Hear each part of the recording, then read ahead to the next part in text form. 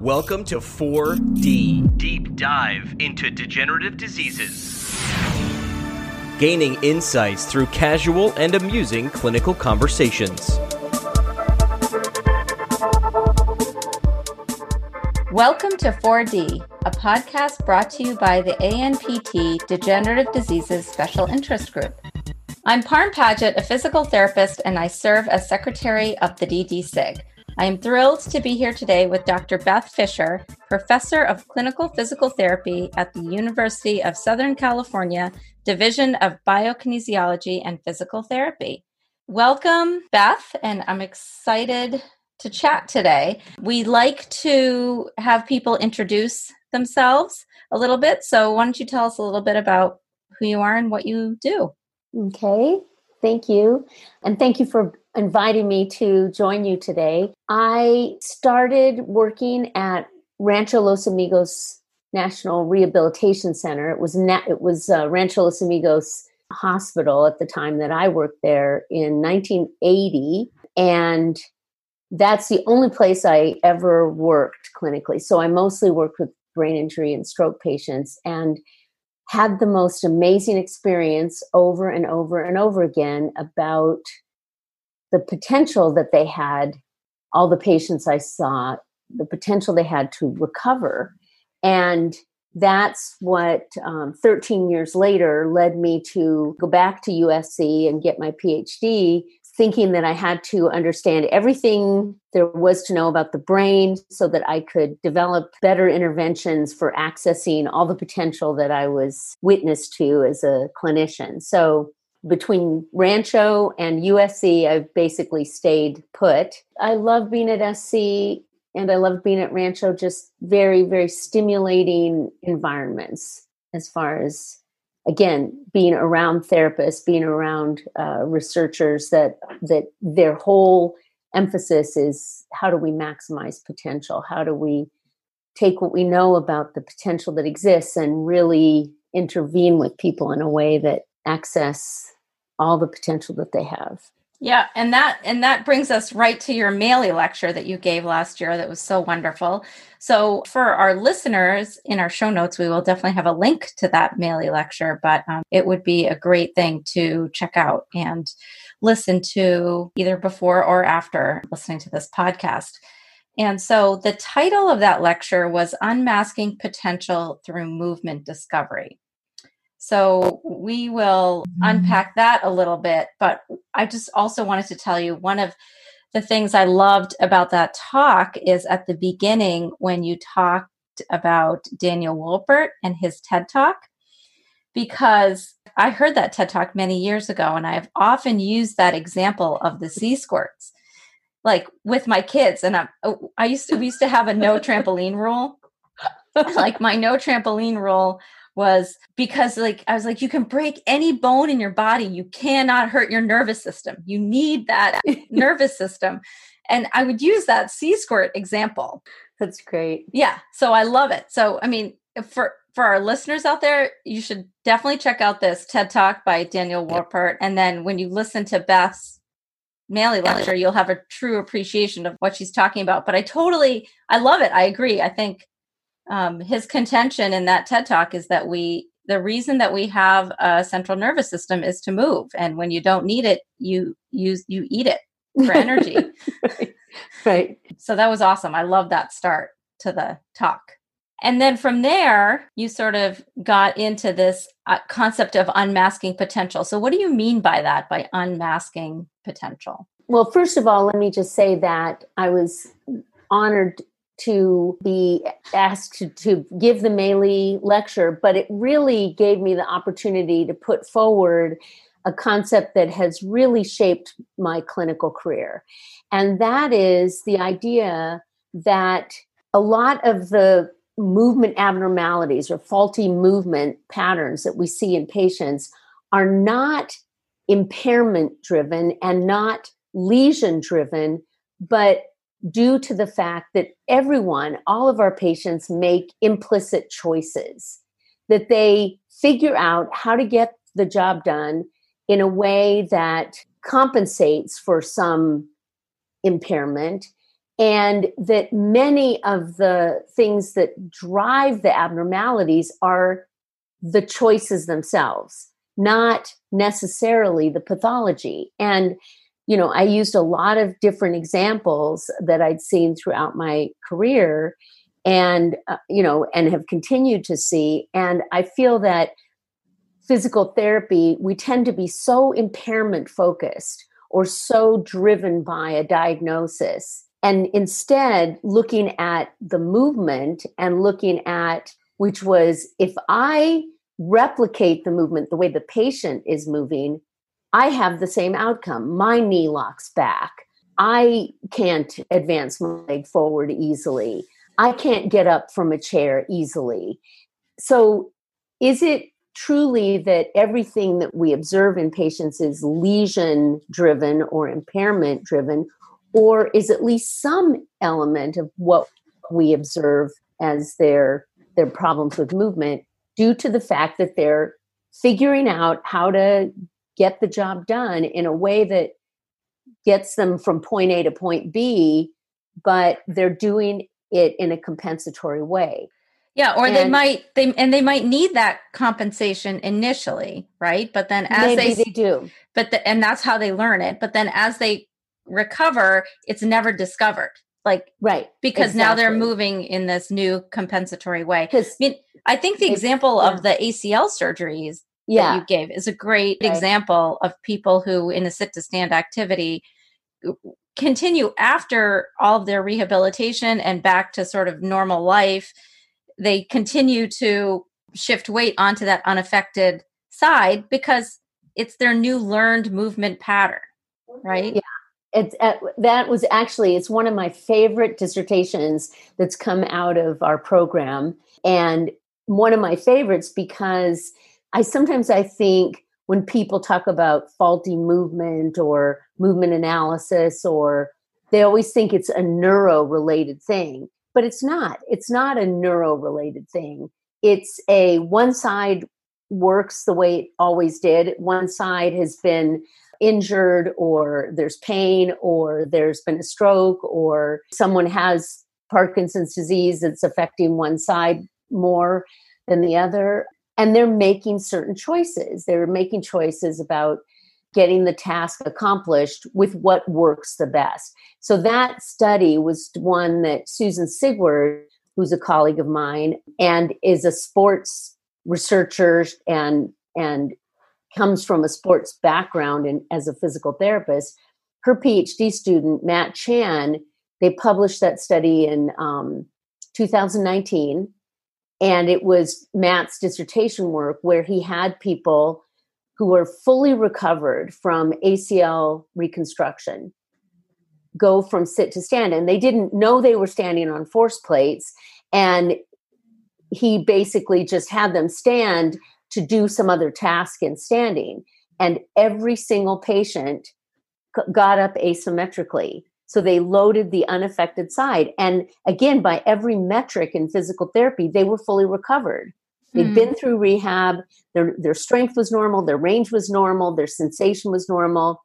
But their the habit that they had developed, maybe when they initially were injured or initially had the surgery, was what they kept using. And now they're setting themselves up for an injury on the unaffected side, right? Yeah. And actually, that's a really good point, because one of the things that people have attributed to re-injury is lack of use. Mm-hmm. Again, just the tendency to, now you're talking about they're overloading perhaps their uninjured side, and then they are at risk for injury on that side. But apparently their re-injury rate is very high after people have ACL tears, and people are considering that it's due to this, kind of quote unquote non-use. Yeah, which I guess makes sense, right? Because if the limb is weak and you're not building muscle to support that joint and to support, that reconstruction, then you're putting more pressure when you do use it. on I mean, the funniest part is they just had no idea. Yeah. They didn't know. And so then what Matt did is he had two conditions where they were instructed to load their limb more evenly. And then they were instructed with getting feedback. Mm-hmm. And they showed that under the instructed condition and the feedback condition, they were able to symmetrically go sit to stand 50% of their weight on both limbs. So it wasn't a capacity issue at all. Right. They had full Yeah. capacity to do it. They just didn't do it. Yeah. And I see the same thing with patients all the time. It's not just, obviously not neurologic patients. It's patients that often have one side that works and one side that isn't working as it used to. Again, over and over again. I had in the Melee, I used upper extremity examples and lower extremity examples.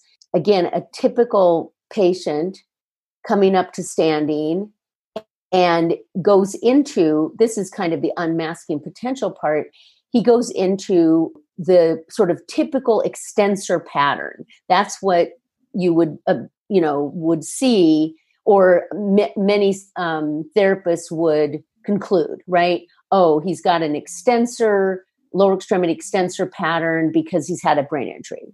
Yeah. And yet, if you think about it biomechanically, the approach he takes to standing is to shift his weight over to the sound limb, to keep his weight back, and then he kind of launches himself, throws himself forward over the sound limb, and the opposite, the involved limb locks back, the knee locks back. Mm-hmm. High velocity thrust back, he goes into extension.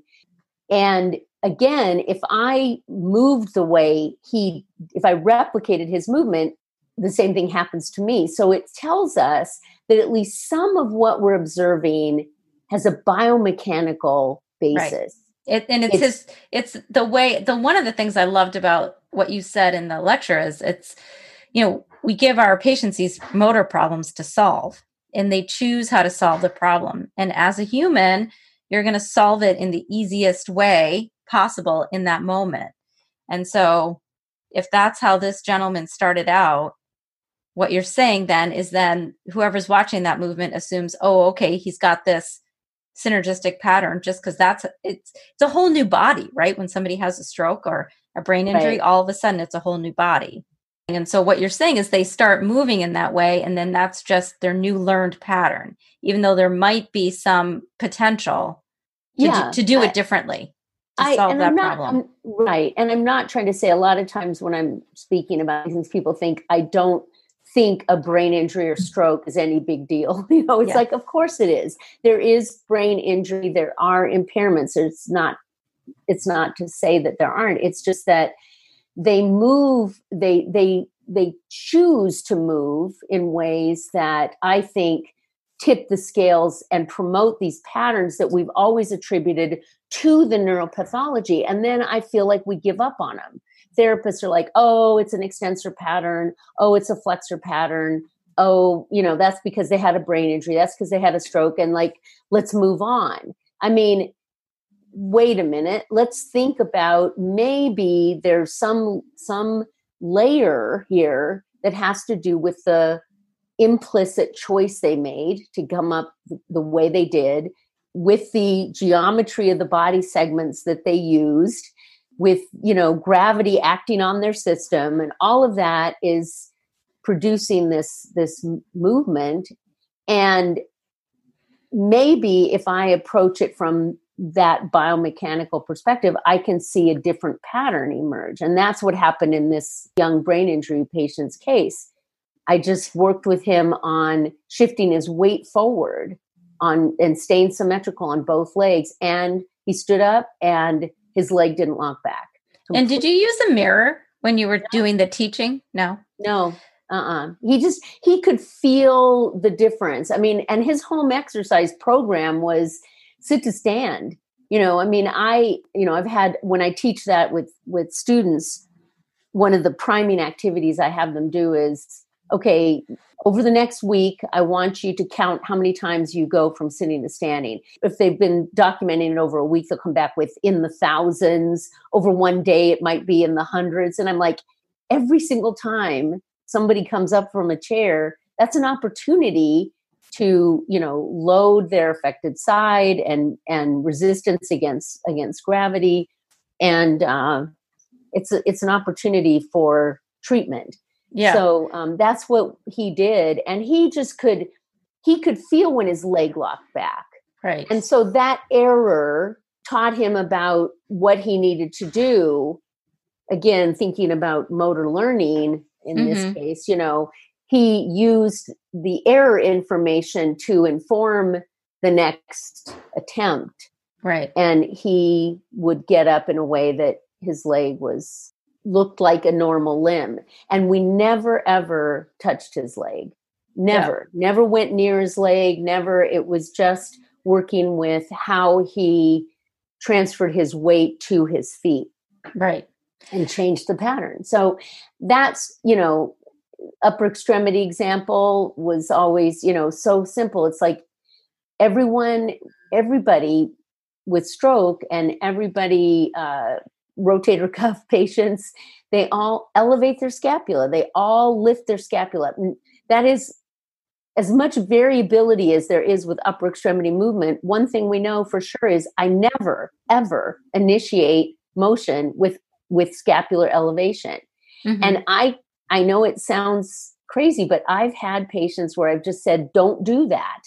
Don't lift your scapula. And they have normal shoulder flexion, elbow extension. Yeah. But once they lift their scapula, they go into that flexor pattern. So, right. That's essentially the point I was making, that there's always a layer that I think we as therapists can peel off that has to do with, again, their implicit choices. When I say implicit, they're not consciously processing it. They're just wanting to get up. They're just wanting to get from point A to point B. They figure out how to do that. Right. And I think sometimes, I feel like sometimes for me with patients, I'll try something. I'll give them a cue to sort of to try to peel back that layer. And it's bad cue. Like they don't get it and it totally doesn't work. And they're like, and I find this a lot of times actually with gait. And one of the things I learned from you way back in the day was to cue them for how they're moving the unaffected limb, which has been so helpful, right? Like if you can get somebody, depending on the problem, but sometimes if you can get somebody in that trailing limb position, actually taking a bigger step with the unaffected side, you're setting that affected side up for success. So that's been helpful. But sometimes I try to use these cues and they don't work. And I think that's okay too, because we're all learning, right? We're all, right. You're going to have as many sort of successes. So then you give them a slightly different cue and it does work. Like, you just kind of have to keep trying, I think. Exactly. I feel like, that's our jobs. That's what we do as physical therapists, and specifically physical therapists that work with the neurologic population. We know, brain plasticity is a known entity. It's a given. And so if our jobs are about maximizing that recovery potential, and Dr. Gordon, Jim Gordon, who is the dean and chair of our division, and you all probably know James Gordon, he said, you need to be controversial when you give the Maley lecture. So I was controversial because if you recall the times I said, it does not take people at our level of education and skill and knowledge to hold on to somebody's gait belt as they figure out how to hop from point A to point B. I think a lesser skilled person can do that. And, it's valuable for the patient, giving them confidence, getting them to the next level of care. But I don't think that's what we're, that's not what we're meant to do. And the other that I love that concept. I think you're totally right. We have so much, I think, to offer, and being able to provide that not just for our patients, but for the other parts of the medical team, so that they sort of appreciate what we're doing and how we're doing it. I think is great. And the other provocative thing that you brought up in that lecture was the movement system diagnosis, which I thought was really interesting, because we actually had a podcast on the movement system diagnosis, which was very interesting. And I have played around with using it a little bit in clinical practice, which has been fun.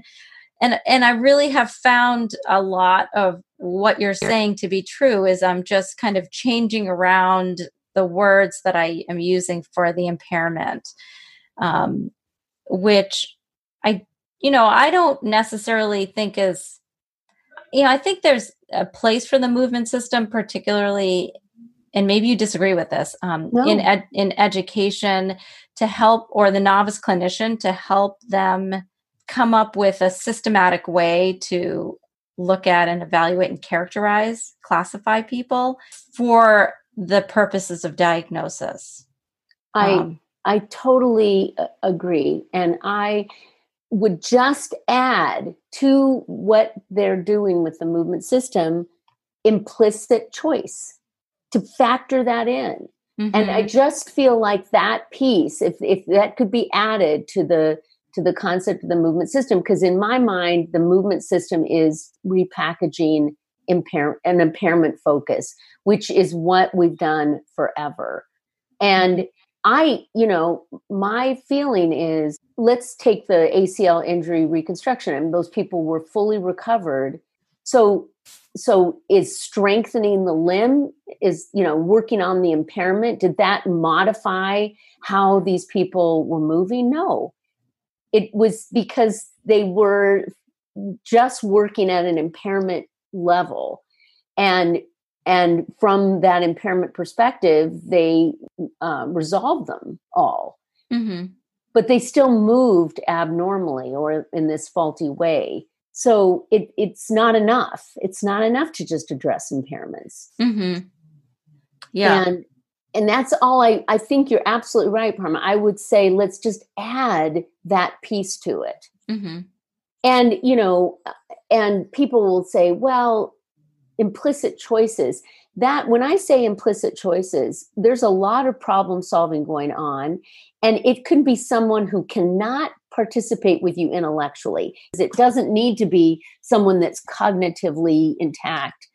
In other words, I have a great series of slides that I use a lot when I'm talking about procedural learning and memory compared to declarative learning and memory. Mm-hmm. And it's when I was at Rancho, we had this great media department, and there was no computers at that time. And so these patients would start to do these things, and we'd be like, get down here with your camera quickly. And I have a series of slides of a patient getting into bed, mm-hmm. a level 4 brain injury patient. And so agitated, right? And completely unable to participate with you intellectually.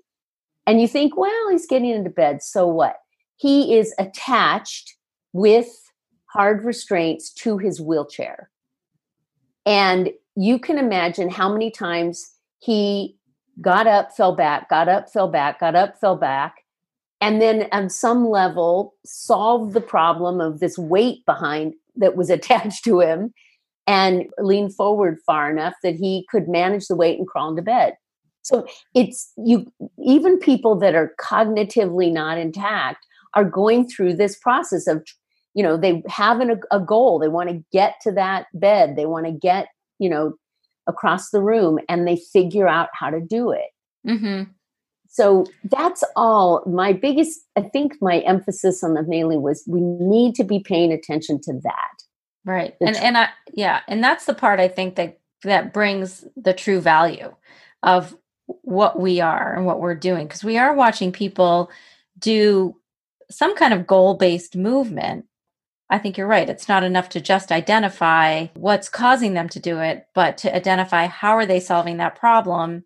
And, I don't want to use the words good or bad, but is it potentially maladaptive, or is there, a better way that we could shape that movement going forward? So I like that. I love that idea. Well, now you've given me like homework. Like now I have to try to add in that implicit choice piece when I'm, documenting on a patient. And you would ask me about, okay, so how can we apply this same concept? It's relatively, I through the MALE, I applied it to, my examples were patients with stroke and some examples of patients with ACL reconstruction or, osteoarthritis of the knee or hip or something like that. But it was generally one side works like it always did and one side doesn't. Now you have a patient with Parkinson's disease. Maybe they have, they're more involved on one side than the other, but they still have involvement on both sides as they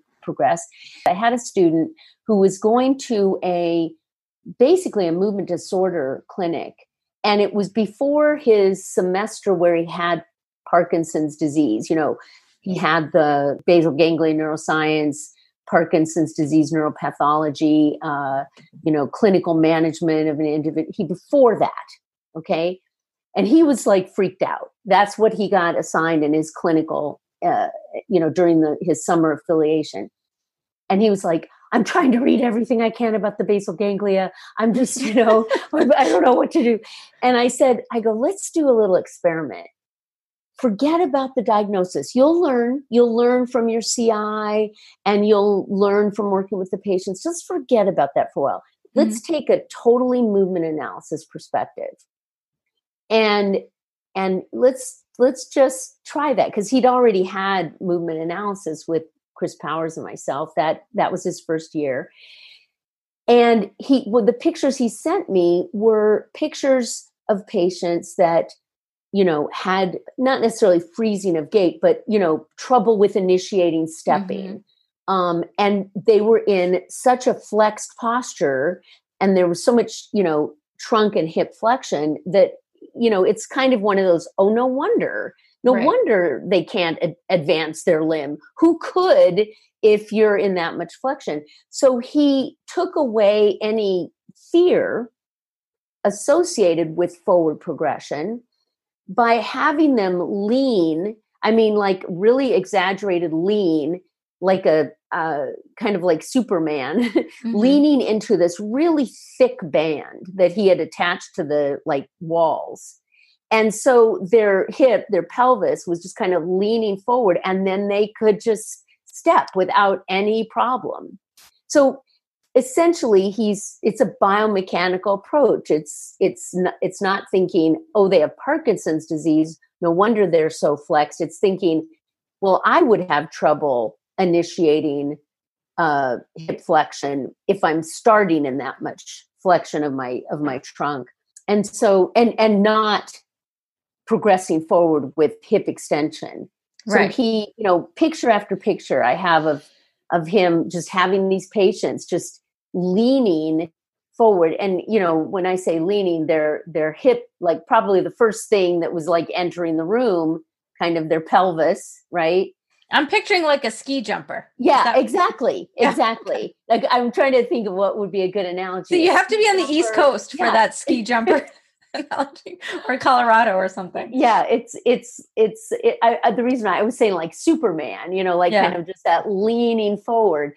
And but it took away, it made them feel confident that nothing catastrophic was going to happen if they achieved that position, and then they could just step and then have the experience of how easy it was to step forward. So yes, they still have Parkinson's disease. There's still, those issues. But to me, that was kind of peeling off that layer that is the biomechanical component, that we'd all be under, we'd all be subject to. Right. Now, one of the things that I struggle with sometimes with people with Parkinson's or neurodegenerative diseases in general is that particularly as the disease progresses, their movement quality degrades. And really, we just want to keep them moving. So, I think particularly as we're getting more and more into this idea of intensity and intense exercise, and we find it's really helping people, how much do we necessarily care about the way something looks versus just getting them to do it? And that was one of the things I was curious, because you've been doing work with that sort of aerobic intensity stuff with people with Parkinson's too, right? Mm-hmm. Right. In our 2008 paper, though, when we were, and I'm very proud of that fact that, along with people like Terry Ellis and Gammon Earhart and Lee Dibble, and, I'm not naming everyone, but, key people that I've worked with, but along with them, I'm very proud of the fact that our group is part of this group of people that really changed the way physical therapy works with people with Parkinson's disease. I mean, up until that time, up until 20 years ago, our approach was really helping people adjust as they decline. Yeah, compensatory, totally. Yeah. But it wasn't about, can we push them and achieve greater outcomes? So in the 2008 paper, when we really, and that was what was so cool. We had people that was in the paper 70s. With Petzinger. Yeah. Yeah. Well, I did my postdoc with an animal model of Parkinson's disease. And then as much as I got attached to my little mice, I couldn't wait to get back to this translation to humans. And we used treadmill walking, and we had a high intensity group, but we didn't just throw them on the treadmill and just crank up the velocity. They had to walk with an observationally normal gait pattern or running pattern. And so we were giving them feedback about that. And so that's where we've really come up with this idea that it's aerobic intensity, but it's also a skill acquisition process. Right. It seems to be that combination, that synergy seems to be what helps people recover the most, that they're problem solving how to move in a more ideal way. And they're also getting that brain health by increasing their aerobic capacity. Now, think about hiking sticks. So many people with Parkinson's disease are really benefiting from those. And yes, it's increasing the base of support. They have contact, they have points of contact with the pole, but it's keeping them upright. It's making them stand up straighter. It's giving them a little bit more, again, the concern of falling is less because they have these points of contact. But I don't know if it's quality, Parm. I don't know that I'd call it quality, or, again, optimizing their capability by thinking about getting that erect posture, getting that alignment. Yeah, when we're watching somebody, in a one-on-one therapy session on a treadmill, and they're moving intensely, but their posture starts to degrade, we'll correct, give a cue or provide some kind of environmental type of cue for that. The way I like to think of it and explain it to my patients is that this aerobic activity is basically priming your brain to really incorporate what you're learning, what your body is learning. Mm-hmm. That's nice. And I think that is easy for people to, or they understand that because they can feel it. They feel better oftentimes after they do it. Mm-hmm. And I like the idea too of the trekking poles because, not only does it improve people's posture, but depending on how you use them, if you're really using them, bringing in that upper extremity also can increase the intensity. Mm-hmm. Yep. Yeah. Which is nice. I think too often we get excited when we see a patient move in a way that surprises us, and we get excited, and they're excited, we're excited, and we're forgetting about the fact that they're not going to probably be motivated to keep moving that way unless they experience that there's some change in their ability. You know what I mean? Sometimes I feel like they're moving in a better way because we get so excited about it and we sometimes forget. They need to have that aha of, wow, I didn't realize I could step so quickly. I didn't realize I could. If they don't experience some benefit of moving in a way that costs them, they have to think about it. They might be slower at first, right? So there is a cost involved. And the only way people are going to make that investment is if they experience that there's a benefit. Right. And so when I'm working with my patient, I want them to compare the outcome they have when they do it their way with the outcome they have when they do it my way or a different way, and have that, oh, wow, I didn't, and with Parkinson's, it would be like how quick and easy it is to step, maybe, right, if they're more upright. Right. Or what it feels like to up, with that better positioning, to up the intensity on the speed on the treadmill.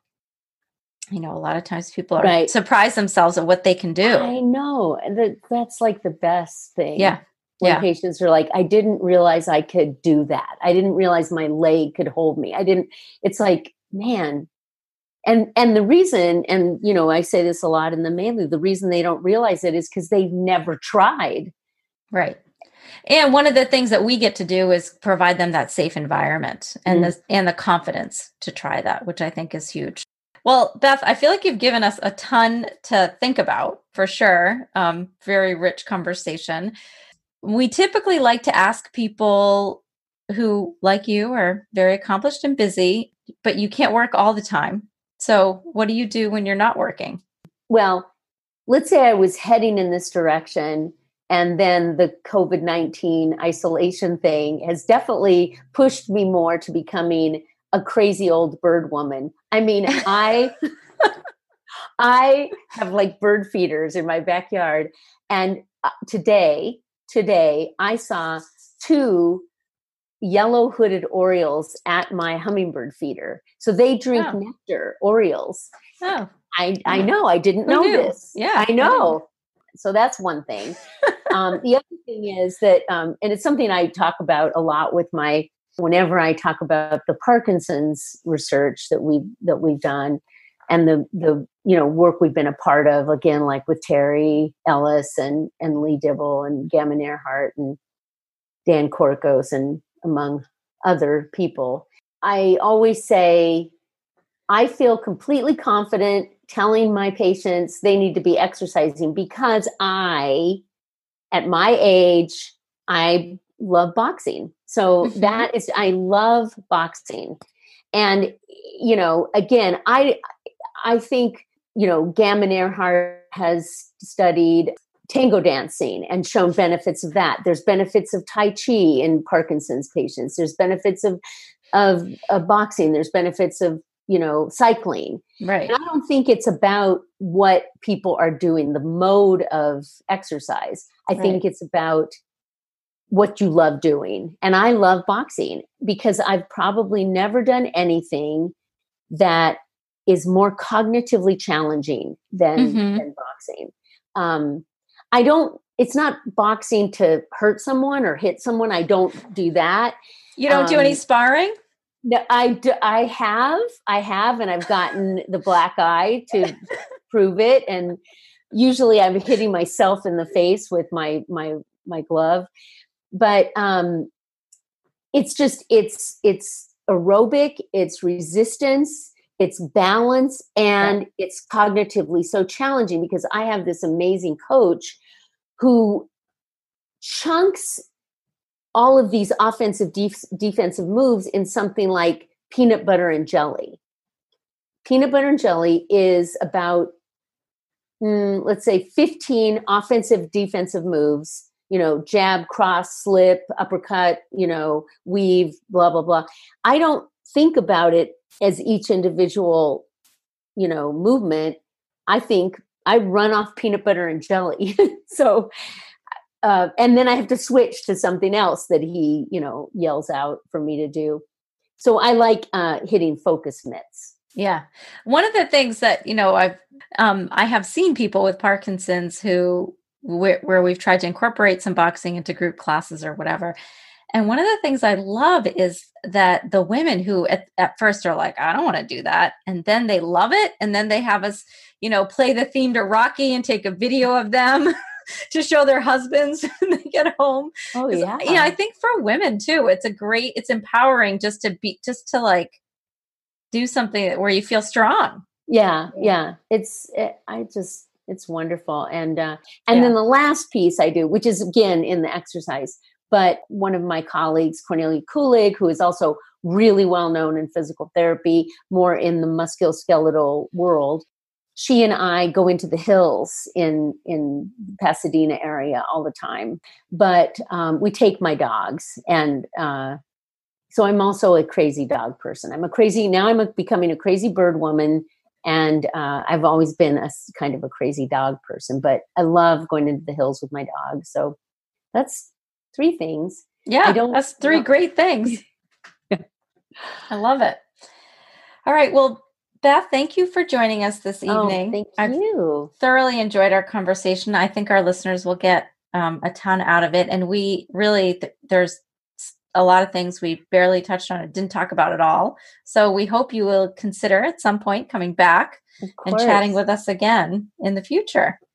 I would love that. And thank you both for inviting me. I really was honored. It's a real honor to be, invited by this group to come and talk. So thank you. This podcast was produced by the ANPT Degenerative Diseases Special Interest Group. Subscribe to our newsletter on the ANPT website, neuropt.org, or check us out on Facebook. Please share this episode with a colleague or a friend. This episode was edited by Sarah Crandall with help from Katie McGraw and Parm Paget. Thanks to Jimmy McKay for providing music. And I already told Beth that we usually do bloopers. I'm becoming a crazy, crazy old bird woman.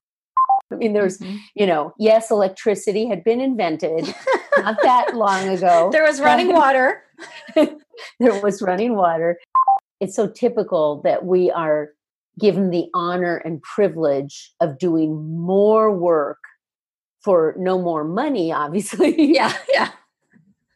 So my husband's always like, "Are you getting paid for this?" Actually, what's worse is we're all tend to be, "Oh, I'm getting paid." I mean, like, I actually put makeup on for.